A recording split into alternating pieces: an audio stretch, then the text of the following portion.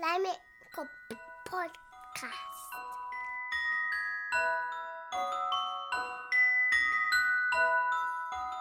I've always loved getting new because I was the youngest of five.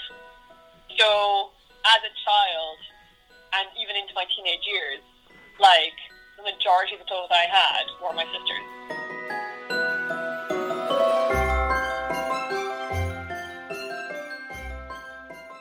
How much is enough? At what point do we say we have enough for dignified sufficiency in life, to live a dignified life with the rest of our community without overdoing it, without feeling we have to show off with all the stuff we've got? And that is a question not of outward economics or politics, but of inner psychology, and I would say also spirituality. That's a question of getting our fulfillment from the inner life, from seeking true satisfiers in life, instead of things that can't give no satisfaction.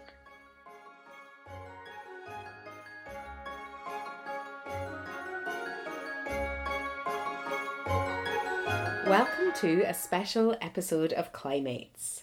This conversation is not just for Christmas, but I think it's worth special consideration around special holiday rituals, family and social occasions where we have traditions. I'm sharing with you part of 100 conversations I recorded this year when I asked people to talk with me about climate breakdown and what we can do, what we are doing and what we want to do about it. I was really interested in Roshni's take on disconnection. We live in a very technological, instant, on-demand world, but that where what we want has to be fulfilled immediately or else we're not getting value for money. And it's, we are customers and what we want we get, but that is so counter to how actually the planet we live on is. So I think it's very doom and gloom actually, my perspective at the moment, I guess. But I think there's a danger in the time scales in which people expect life to function in are very different to the reality of it. So we want instant results and we want more and more stuff immediately. So we consume and we buy and we want more and we throw away and we don't think of the consequences. And because everything's so massive, we don't see the big picture. So we just, we don't see the impact of us wanting this. And it just feeds it because we're just consuming non-stop. And we're also dissatisfied. I'm saying we, but I think human beings in certain societies are more and more dissatisfied and more miserable, and they, it's almost like this endless treadmill. Do you know what I mean? Of consuming to feel better in some way. Does that make sense? Yeah, like you're trying to fill an empty. Yeah. Yes. And it's almost about your fundamental needs are not being met. In some way, so you try and fill it with products and things and a lifestyle. And, it's just this whole Instagram life where you're creating or curating the perfect life, which doesn't exist and it's fake and it's an illusion. Do you see what I mean? Yeah. What's the antidote to this? The antidote, I don't know, because it's almost, all I can think of personally for me is to try not to be online so much and it's about reconnection, and I think. And I'm not saying I do it enough, but I know that when I go out for a walk and just switch off and get into nature, suddenly, you suddenly feel a slowdown. And I think that's part of it. And I think climate change, happens because we're so disconnected from the natural world. And we don't realise the impact. And even if we do, we don't care, because if you don't feel connected to something, you're less likely to care about it. So, in a chestnut shell, it's all about connection. And that's where we discover the holiday conundrum. We've created these rituals across the world about connecting with one another, with our community, our family, sometimes with religion, beliefs, seasons, with our personal histories. It can be an opportunity for generosity, taking stock, expressing gratitude, breathing, eating, nourishing. However, we've created an obstacle course of social and consumer pressures with their associated anxieties. There's almost a competitive edge to the celebrations, excessive and unrealistic expectations.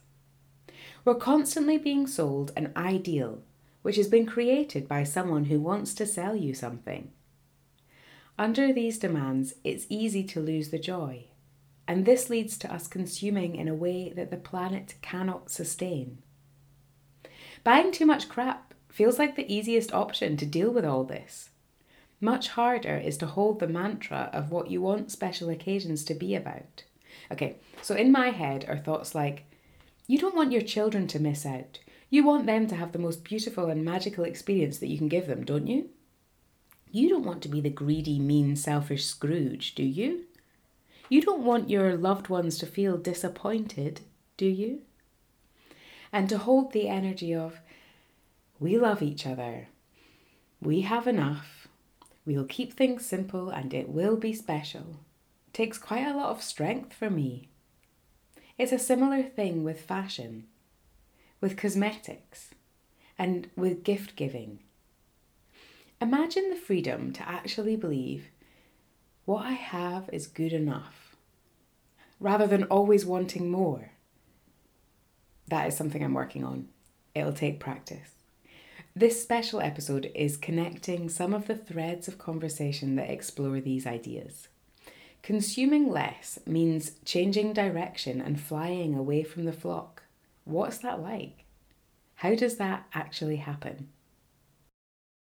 I don't know, I'm quite interested in it as part of this problem, is that we have to have a flocking motion. It has to be that one or two birds are turning and the whole course of the flock really, really shifts. Mm-hmm. And it does seem to me that social media has to be a part of that. Yeah. And it isn't the whole part of it. And it's a bit like what we saw with Me Too, where it perhaps sparked interest, but it was just the tip of the conversation. Then we had the conversation followed. Yeah. So it's almost just something to get people's interest in the conversation. It's an action that I feel like has to happen for the turnaround to be made meaningful. Yeah. And I don't know if that I'm a part of that or not. Yeah, you need to get some influencers on board. Yeah. Leonardo DiCaprio, apparently he's well on board. Oh, great. You're going to have a chat with him? Maybe. That would be nice. Oh God, I don't know what I'd do. I had a poster of him on my wall, like, when I was a teenager. Great, perfect. Romeo, he is Romeo. Oh no. I said that I'm not a big fan of Facebook.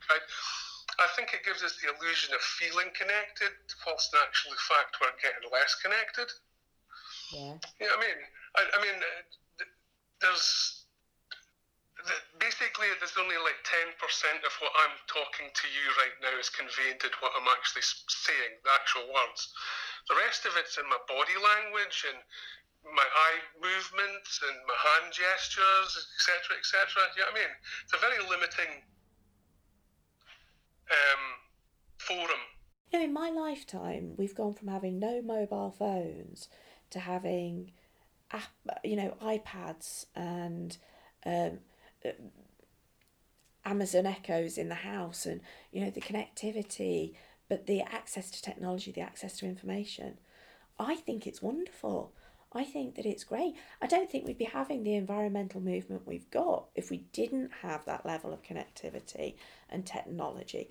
We wouldn't have the blogs talking about it on the internet, getting people to be more aware of it. So let's use that awareness to do what we do, but do it better. I think that's for me, that's the shift I'd like to see. Aaron had an interesting idea. All it is using Facebook or using Instagram or Twitter to post a video. So like our conversation right now, if there was some way to share that with folks, and hopefully this is where I'm still kind of lost and I need guidance, to do like an ice bucket challenge format where you post yourself describing an issue associated with climate change, how you think that you can combat that issue, and then challenge someone else in your circle to do the same thing. Then share that publicly, get some dialogue going, have comments on your video, and then respond to them, and get people simply engaged through discussion and dialogue, which I think is a very, very good tool to promote physical behavior change. Because if you think about it, then you're probably much more willing to actually do something about it. But that's still where I am. I haven't yet figured out how to tap into that possibility. We have to have much more dialogue, much more discussion. All the time the media is posting statistics and all these stories, and mostly it's some sort of negative, anti-utopian view of the future for the next generation. That's discouraging. Yeah. But if you have discussion and dialogue that comes from yourself, and you admit that you have a problem, right? Like Alcoholics Anonymous. First step, I have a problem. Yeah. Next step, the problem is this. Third step, whatever. I don't know exactly how Yeah. stage is. But the first thing is that you say for yourself, it's me that is doing something here. And if you admit that publicly, all of a sudden you're invested, You want to actually do something about it. And I think that's what we need right now with social media, which is like the most incredible tool that's maybe arguably been created in the last decade or whatever. It's such a tool to promote engagement. And what better time than now to challenge climate change by everyday conversation, and then having folks pushing to the next level of let's stop using single use, let's only use reusable, let's get rid of the fossil fuel. If people talk about it, I feel like that's going to lead to much more physical activity. And I think as well, though, that like the internet's not the baddie. It's actually maybe one of the tools that we can really use to connect with each other. There's a quote, and I can't remember who it's by. Maybe we spoke about it last time. That's like technology is neither good nor evil, but it's not neutral as soon as we start using it. Mm-hmm. So I had a good conversation about a thing that I'm like, that's maybe what my next week's challenge should be. Okay. Is like a bit of research into the environmental impact of streaming music or of consuming music. Uh-huh. And sort of what that is. Because I think probably streaming and downloading is probably very good, because probably there's big like industrial coolers that have to keep all of the hard drives cool, where you store all of the information everywhere. So I don't know what the ethical, environmental way of consuming music is, other than just like playing it yourself. Yeah, I sort of don't really want to think about it, because I think it's probably going to mean I have to I think there's ethical problems with all of this sort of stuff. I know that like Spotify isn't very good, doesn't pay artists very well, and so convenient, So now, it's like when you look directly at something, you then have to like. It's quite interesting though, these things that you're like, oh, I just don't want to look at it because it might mean that I have to change my life in a way that I'm not comfortable with. But then don't you think the internet kind of allows you to find an argument to back up whatever you kind of need it to say? Like I could probably find someone who has an argument being like, using Spotify and consuming this music this way, the way exactly you do it, is ethical and environmentally fine. Because I feel like you kind of can find arguments for, like, because it's never as simple as like it's good or bad. There's like layers to it, isn't it? Like you pull a thread and it's connected to 5 other things. So yeah, it might mean that this is okay, but actually this is still, and it's like the lesser of 2 evils, or yeah, I don't know. I know. Well, that's the whole tricky business that you get into, isn't it? Pulling apart those layers and realizing what's truth and what you're just listening to because you like that article. Yeah, like, and what is a reliable source? Mm-hmm. But I have to confess, I was completely out of touch with how much energy is used in streaming things. I think I still believed a little bit that the internet was magic. Yeah, right, I know. And it just came kind of out of thin air. And actually, I wasn't aware of all these big warehouses with these cooling things and the cost of e-waste and all the equipment. I've been trying to get my head around it. And I asked a few different people, including my husband, who is a physicist, and people who work in like IT and professional jobs. And I did get some explanations, but the best one was when I just asked this 14-year-old, and he was like, right, so the way it works. And I also listened to a podcast about kind of the physical side of the internet. And it's like, if we are plugged in, we need to understand the wires and how the wires work. And it was quite interesting. It was about, connecting these huge big cables that are the sort of transatlantic cables, and the fact that they, you could, if you had the right information, turn up on a beach one day and just see a guy like blop, blop out the water, attach the cable, and then it's like in a manhole that's then covered over in sand. And it's like, that's the cable that attaches this entire country to that entire country. So that's been really interesting, and try to understand a bit more about how I feel about being connected to these big data centers and the power that's used to refrigerate them. And actually, there's been a bit of chat in things that I've seen recently about these refrigeration chemicals, and going, but my fridge is just a little fridge.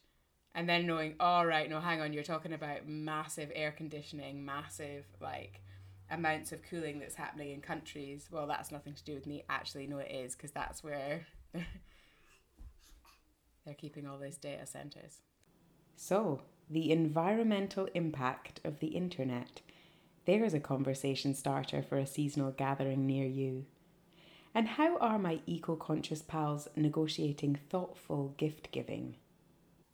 I'm trying to do my Christmas shopping. For the past few years, I've been trying to do Christmas shopping mainly through charity shops, which is a really interesting exercise because I'm doing it partly because I don't think new things should be created just to feed this mad gift-giving culture that we've grown up with now.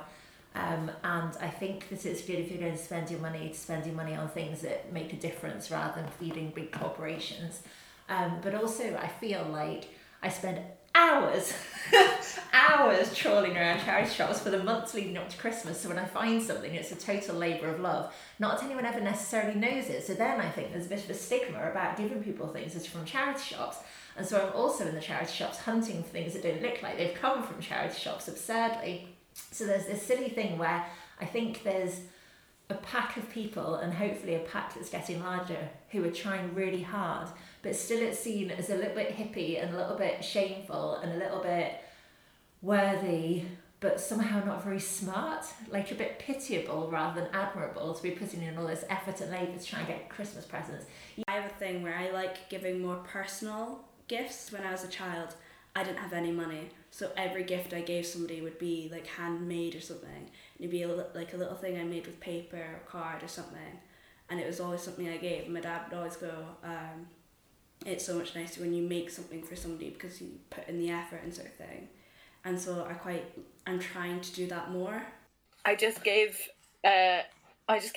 Katie as a birthday present one of my t-shirts. Which I was like, I can't decide if this is, like, in my intention was like, at one point I'd left that, or she'd like stayed here, and so I'd lent her a t-shirt, and so I'd left it at her house, and then I'd seen a picture of her wearing it somewhere, so I knew that she'd like, and we'd chatted about the fact that she'd worn it, and like, she was like, oh yeah, I'm sad to give it back to you, and like, so she had given it back, and I've worn it since. And then I kind of, the other day I was just like thinking about a present for her birthday.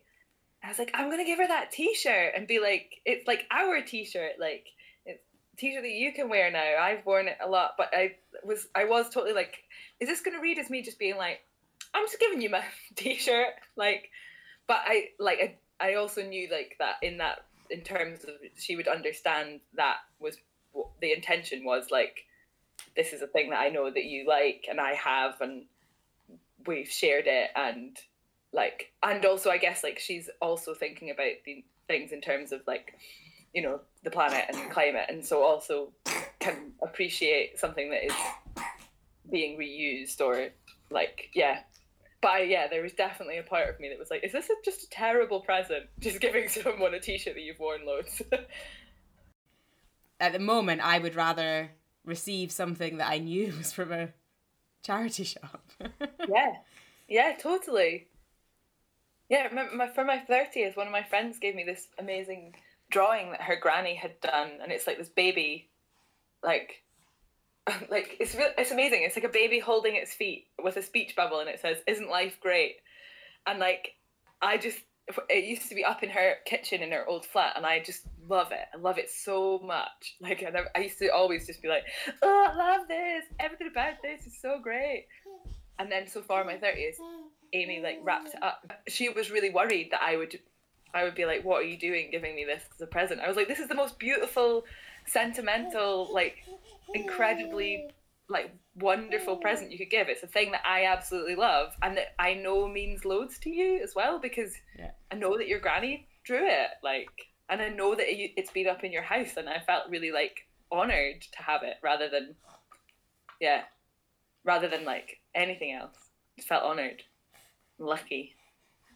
And now it's on my bedroom wall, and I look at it every day, and I'm like, oh, that's right, baby. Isn't life great? That's a good story. So what are we wearing to the party this year?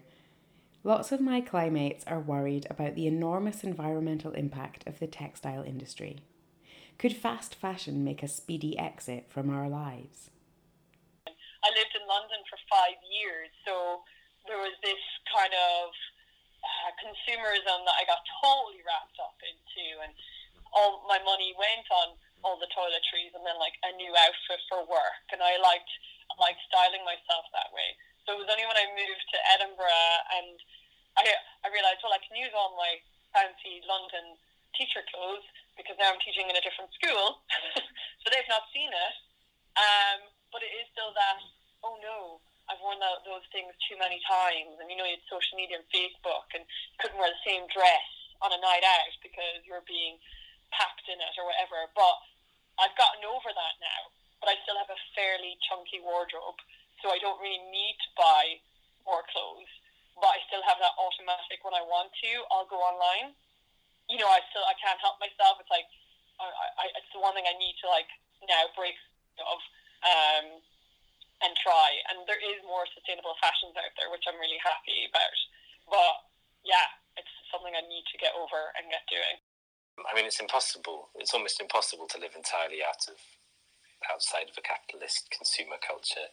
And there are times when I go, you know what? I'm 29. I should be able to go out and have a drink or buy some clothes. I don't know. I don't really buy stuff, but just it's you might really want something, yeah. One of the ways that I think we contribute is by, you know, for example, we don't buy that many clothes. Sometimes we'll go to charity shops. You know, we don't buy a lot of cheap clothes.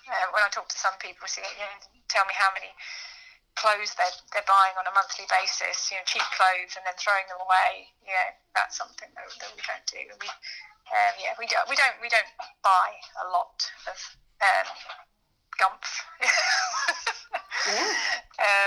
That's just one word I use. I don't want to swear. I've started to worry that buying any clothes at all is bad, which is obviously unfortunate because it is generally considered more socially acceptable to be dressed when you're going about. It's also quite a good way of heating. Yes, Start them putting the heating on in the house. It's practical in this cold climate. I once at the Science Museum in London, they used to have an exhibit that was about making your own t-shirt, and it was really amazing of all the waste that goes into producing just that one item of clothing, all the water and dyes and everything. Unfortunately, it hasn't stopped me buying clothes, but I do try and wear them as long as I can and wear them out stuff. It's and really buy difficult. second hand and so on. But a lot of the time that's just because you get better quality for the same money apart from anything else. Have you ever tried a clothes swap? I did years and years ago when I lived in Japan. there was a whole bunch of foreign nationals like me, like expats. We couldn't buy clothes in Japan because I'm quite tall, and I lived there for 2 years. I think I was a year and a half in, and I was like, oh my god, I need some new clothes, but couldn't buy. Actually, physically couldn't buy new clothes because I couldn't fit into the clothes. And that was quite fun because we turned it into a party. And I think I would be interested in doing that here, but I don't think I'm part of a community yet that does that. I need to kind of spread my social network and find where I can do that. It is a mark of how untransparent the whole industry is. How if you want to think really carefully about it, you sort of have to, I don't know, choose the sheep that you get the wool from and make sure the sheep's been well looked after, and make sure you've walked to get the jumper from the person that's knitted the wool from the sheep, so you're not incurring any carbon by doing that.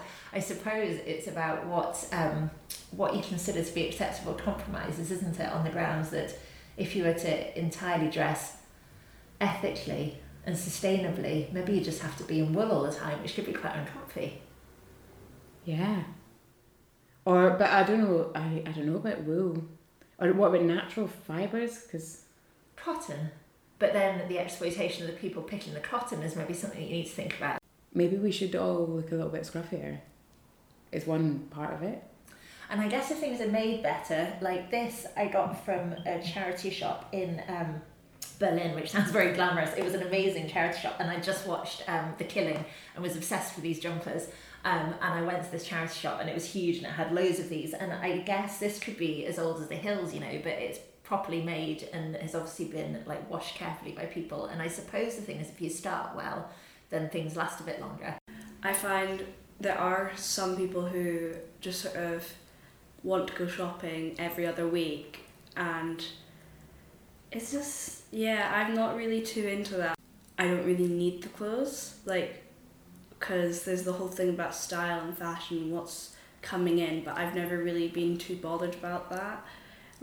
You'll see the adverts where it's going, polka dots are in or something like that, and you're just a bit like, that's so stupid. Why would you, because I just wear what I think looks good on me or what I need. It's just sort of, I don't get the whole thing with, this is in style, this is fashion. I'm like, no, it's what suits you. And just sort of, I don't like how it always pushing people to sort of change what they wear.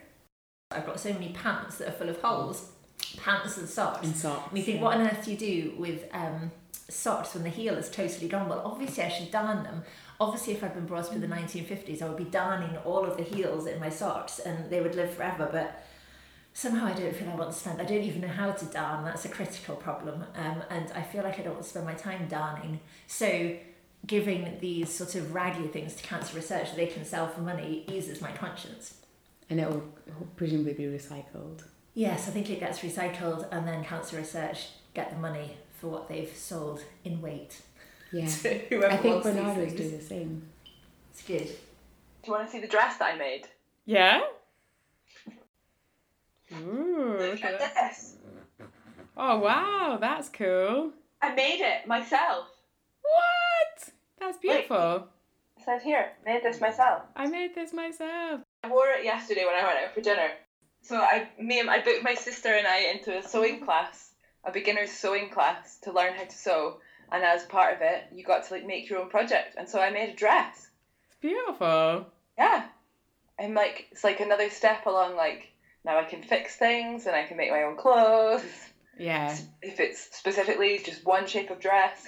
I've worked with a couple of people who will only buy clothes in charity shops because they like vintage fashion, and it's a good place to get vintage fashion. So one of them dresses constantly in sort of 50s, 60s stuff, for example. Beautiful, really unusual, beautifully made, lasts. These things have been kicking around for 70 years, but still somehow look lovely when they come to work. And it's interesting that if you have a specific sort of style statements that you're trying to make, that you can always get away with going charity shop shopping. Whereas if I was to go to work every day looking like a granny. Not that there's anything wrong with how grannies look. People would think, oh my goodness, what on earth is going on with her wardrobe? So it's interesting, isn't it, that there are ways of styling your life around charity shop things that are socially acceptable. Yeah. And other ways that are less socially acceptable. I don't know about you, but I'm a bit reluctant to ask this next one. What about phones? I was a bit sad. I have a super ethical phone, as ethical as new phones can be, and it turns out it breaks all the time. and so I got my mum's old phone, and I'm like, oh, actually, sometimes new things are really convenient in terms of technology. What was your ethical phone? It's called the Fairphone. Fairphone here. And it is a great idea. Like, a lot of it's recycled, and anything new that has come has been very ethically sourced, which is great. And you get it through the co-op, so it's super right on, but it has broken quite a lot. And actually isn't. And the idea is that you're meant to keep it for a long time, and you can fix it and you can replace it yourself, but it's really hard to get the parts, and I don't know how to fix phones. And whenever you take it to a phone shop, they're like, what is this? This is like an Etch-a-Sketch. So now I've just got my mum's old Samsung, which is still not a new phone. Haven't got a new phone, but so I got it thinking, I don't want a new phone every 2 years. I want a phone that works, that I can keep for 10 years and add extra memory to, and if a better camera comes along, I can just fix the camera and fixing everything else, because I hate changing phones. You have to, download all your contacts, and life's too short. I want to be eating jam tarts and watching Netflix. That was a really specific combination. It's clearly what I'm thinking about right now. Even with Apple, it's sort of like, what else can they put in their phone?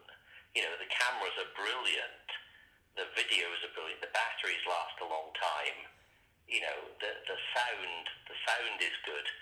How could they really be improved? And I think they might be coming to the sort of limit of their design cycle, where, probably like cars, most cars are, electric windows used to be a luxury. Now every car's got electric windows practically. The luxurious things of, say, a posh Audi or Mercedes, what is it? It's a better music system, but you've got a perfectly good music system. It's flashier and faster, but my car can go fast enough. So hopefully with phones they'll cease to be a status symbol. Even it's infuriating, like MacBooks. They do it on purpose, like Apple. They change like the outputs on their laptops so that you can't, A, your computers don't last as long, and B, if you upgrade, then you're having to not just upgrade your laptop, but it's everything you plugged into it, because the connections are different, or the software's different, and they do it on purpose, because otherwise you'd buy an all-singing, all-dancing MacBook. It would last for ages, and then when you upgraded, you just have to do that and nothing else. So it's built in to make things obsolete, because it's good for the economy. And it's really sad, because that implies that there is an unlimited resource bank to make these things, and unlimited technologies to dispose of them responsibly or recycle them, and there's not. The only thing that's driving it is more money, more turnover, bigger business, more dividends for your investors. Yeah. So it's really sad. And what a waste of energy. Yeah. Human energy as well as environment energy. Yeah. We could all be sitting back and drinking mojitos. Okay. Let's get back to slightly more comfortable territory. Decluttering. Being more organised actually can have a positive effect on the environment. So I really love a decluttering program on Netflix. I find it very soothing. I love watching programs where someone has been a hoarder, and then a team comes in and they go, get some Tupperware. And then they do, and then their life is, I love calming thing to watch. But I don't really do it in my house. I just like watching it. And so I have been trying to clear my house so I don't buy repeats of things. I minimize the possessions that I need. I give as much as I can to charity or people who need it more than me. And actually it's nice because my house is getting a bit more organized. But it's also nice because it does make you aware that actually you don't need that much stuff. And I would not say I am a minimalist because I, still got a huge amount of crap that I love. But it is making me realise that actually being more organised and in control of my own little piece of the world makes me feel a little bit more confident in being able to make bigger changes. And do you know what I mean? Yeah. Someone told me the name for it now, because it was Marie Kondo method, and that's out. And now people do Swedish death cleaning. And so Swedish death cleaning is when you imagine that you died and your children or your loved ones have to clear your house. And what are they just going to have to just chuck away when you're dead? And can you make easier for them? I'm sure you've read it as well, but I recently read Zero Waste from Bea Johnson. I haven't read it. I found it actually, I think you should just buy a copy and just keep it in a very visible place, so that every time you don't know, you think you need something plastic or you need to buy something chemical, you just open the book and actually she has a full recipe for everything, to make everything from scratch, from your power detergent to everything really, every toiletries, makeup, Oh, that sounds good. What have you made? So far, I think toothpaste. Toothpaste is pretty easy. Oh, okay. Yeah, baking soda, and you cut it a bit with some sugar or some stevia, because baking soda can be pretty salty. And and that's something pretty easy to make. You put sugar in toothpaste? That sounds really unintuitive. Yeah, it's true. Actually, you should put stevia because it's it's the healthier sugar.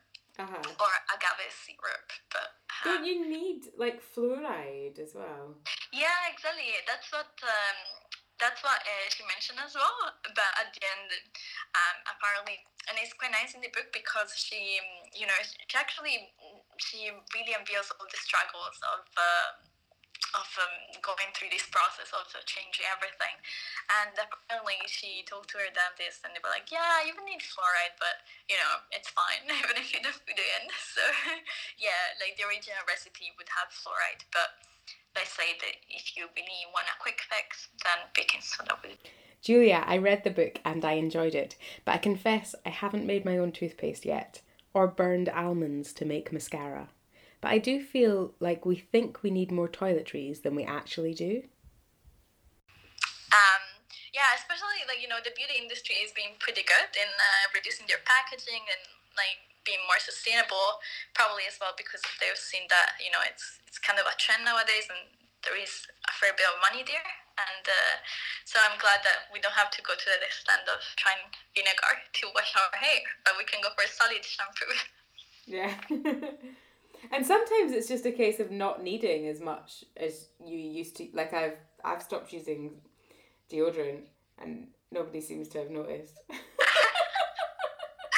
amazing. I don't know. I was actually thinking that because it's really hard to find a deodorant which is doesn't come in packaging or plastic. So I came to the end of my roll-on deodorant in a plastic container and thought, right, I will try and get something that doesn't involve plastic this time. Somebody who was pregnant had a heightened sense of smell, came in going, that smells like pepperoni. Really? And my husband commented that I smelled of soup. And then I sniffed my armpit and went, actually, I do smell of soup. That's really strange considering it's kind of citrus-based. When I think back to all the things I used to have, it was excessive. I was an absolute toiletry fiend. I would drop £100 easy in boots, once every few weeks. I'd walk in and that would be it. I would walk out with way more than I needed. I could never just get the one thing I needed. So I banned myself from going into. Well, actually, I've just got a lot more willpower, and I know that it's excessive and unnecessary. But deodorant-wise, I still haven't found an eco-friendly one that I'm happy with because, to be honest, I sweat a lot. As a teacher, like you stand in front of a class of 20 kids and you're on stage, you know, you're performing, and I've always said it, so I've always been clever with my clothes that they don't show up sweat stains. And it's never a smelly sweat, but I still have that automatic, must on deodorant. You know, it's an automatic thing that I do. And the one or two eco-friendly deodorants I found just didn't make me feel like I had anything on. So I felt that they weren't working. Yeah. I think sweat is interesting because sweat is actually healthy. Like, the fitter you are, the more you sweat. There you go. Yeah. There have been definitely days where I have showered and left the building, got to school, and went, I forgot to wear deodorant. Man, I don't think on those days I would doubt anyone would walk up to me and be like, here, you're smelling. You know, because I think we are so preoccupied with our own smells that we don't realise other people don't really pay attention, you know. So yeah, well, watch this space. I have one bit of deodorant over there, and I might just go, you know what, I won't replace it, because that's kind of what I've been doing with a lot of like the toiletries that I used to depend on. Once they're finished, I've not replaced them. Like I used to, after I washed my hair, I'd then put on oil on it, and then I'd blow dry it, and then after I blow dry it, I'd put like Frizzy serum on it because like there might be a few hairs out of place, and then I'd put hairspray on it, and it's like I'm slowly but surely like reducing all those products because I don't need them. There's so much more to all of these conversations. I hope this podcast is an invitation for you to have your own. I'm going to leave you today with a wee gift, a film recommendation from Geraldine. I watched it and I loved it too. Women at War. Okay. And it is, I mean, I loved it. I absolutely loved it. And it's a fictional story set in Iceland about a woman, a 50-year-old woman who is a climate activist. And it's kind of just a story of her life or this like short period in her life where she's taking action against the things that she sees as problems in the world. But it deals with so many different themes, and I feel like it so cleverly holds the fact that you can't really start looking at one thing without it being connected to another thing, and you know, like an action that you take has consequences, like, and some of those are good and some of those are bad, and some of that feels well intentioned but it also is problematic, and how is it going to be perceived on a wider scale, but it's also really funny and really sweet and really like elegant and really like silly. I just was like, this is maybe one of the best films I've seen ever. Thank you to all the Climates featured in this special episode. Catherine, Alistair, Naroshni, Derek, Ben, Nicola, Claire, Debbie, Maddie, Geraldine, Shan, Hugh, Julia, Aaron, and I'm Hazel. There are 10 other episodes to check out. If you haven't heard them yet, best to listen from the beginning with episode 1, Save the Humans. And if you'd like to know what I want for Christmas, other than an end to the unfulfilling stress-fueled consumerism and probably the banning of single-use and mostly non-recyclable wrapping paper and plastic tape, well, what I would really like is if you could recommend this podcast to your friend, share it on social media, or if you really like me, leave a review. Thanks, guys. Merry Christmas. You want to change the world, you can't stand by. Just you know, man, it starts here. Climate Podcast. That was good.